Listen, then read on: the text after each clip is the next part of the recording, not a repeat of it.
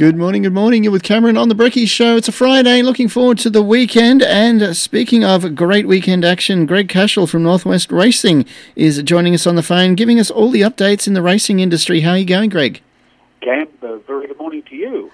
And what's been happening with the local races over the past week? Yeah, well, last Saturday, a number of our northern horses ventured to Sydney, Cam, for the Highway Handicap, the race put on for the country horses. A heavy tent, so some of these horses probably didn't handle the track, but Chapeau's for Tamworth trainer Zach Hatch ran a great race to finish second. Peter Sinclair, your Moree trainer, returned to Sydney with Liberty Head and Beacon. They ran a bit disappointingly, I suppose, but I reckon the heavy tents probably affected them. Liberty Head ran 6th and Beacon ran 8th. Yep.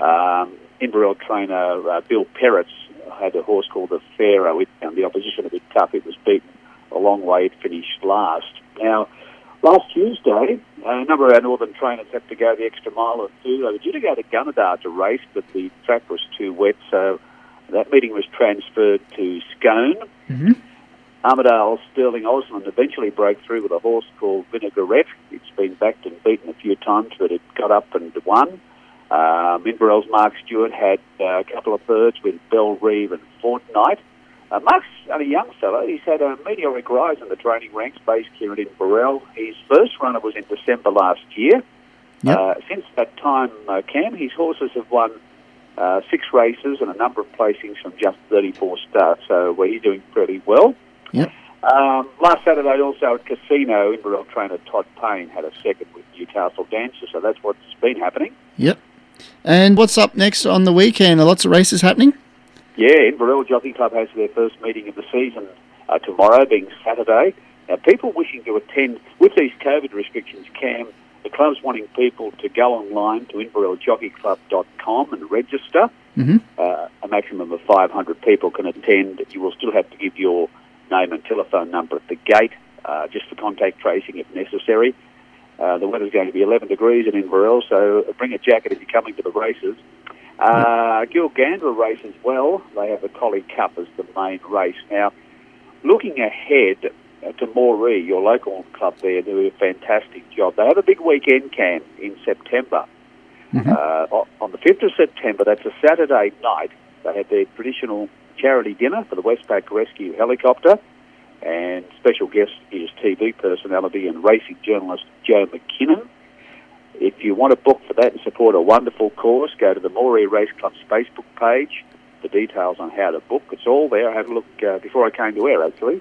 They've got all the details about the charity dinner. That's September 5. And the following day, of course, and we'll talk about it as it draws closer, Cam, is the Moree Cup. That's Sunday, the 6th of September.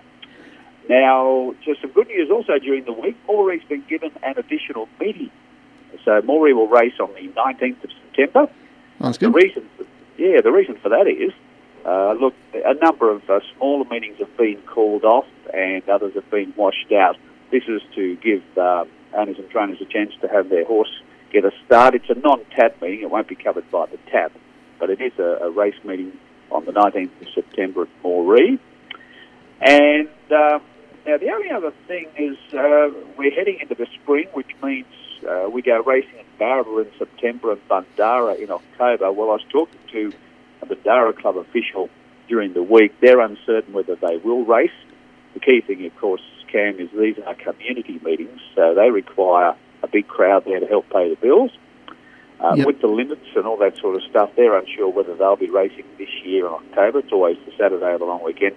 Barraba, I believe, we're going to make a decision this week sometime, so we'll report on that next week. So whether the Barraba meeting goes ahead, I don't know.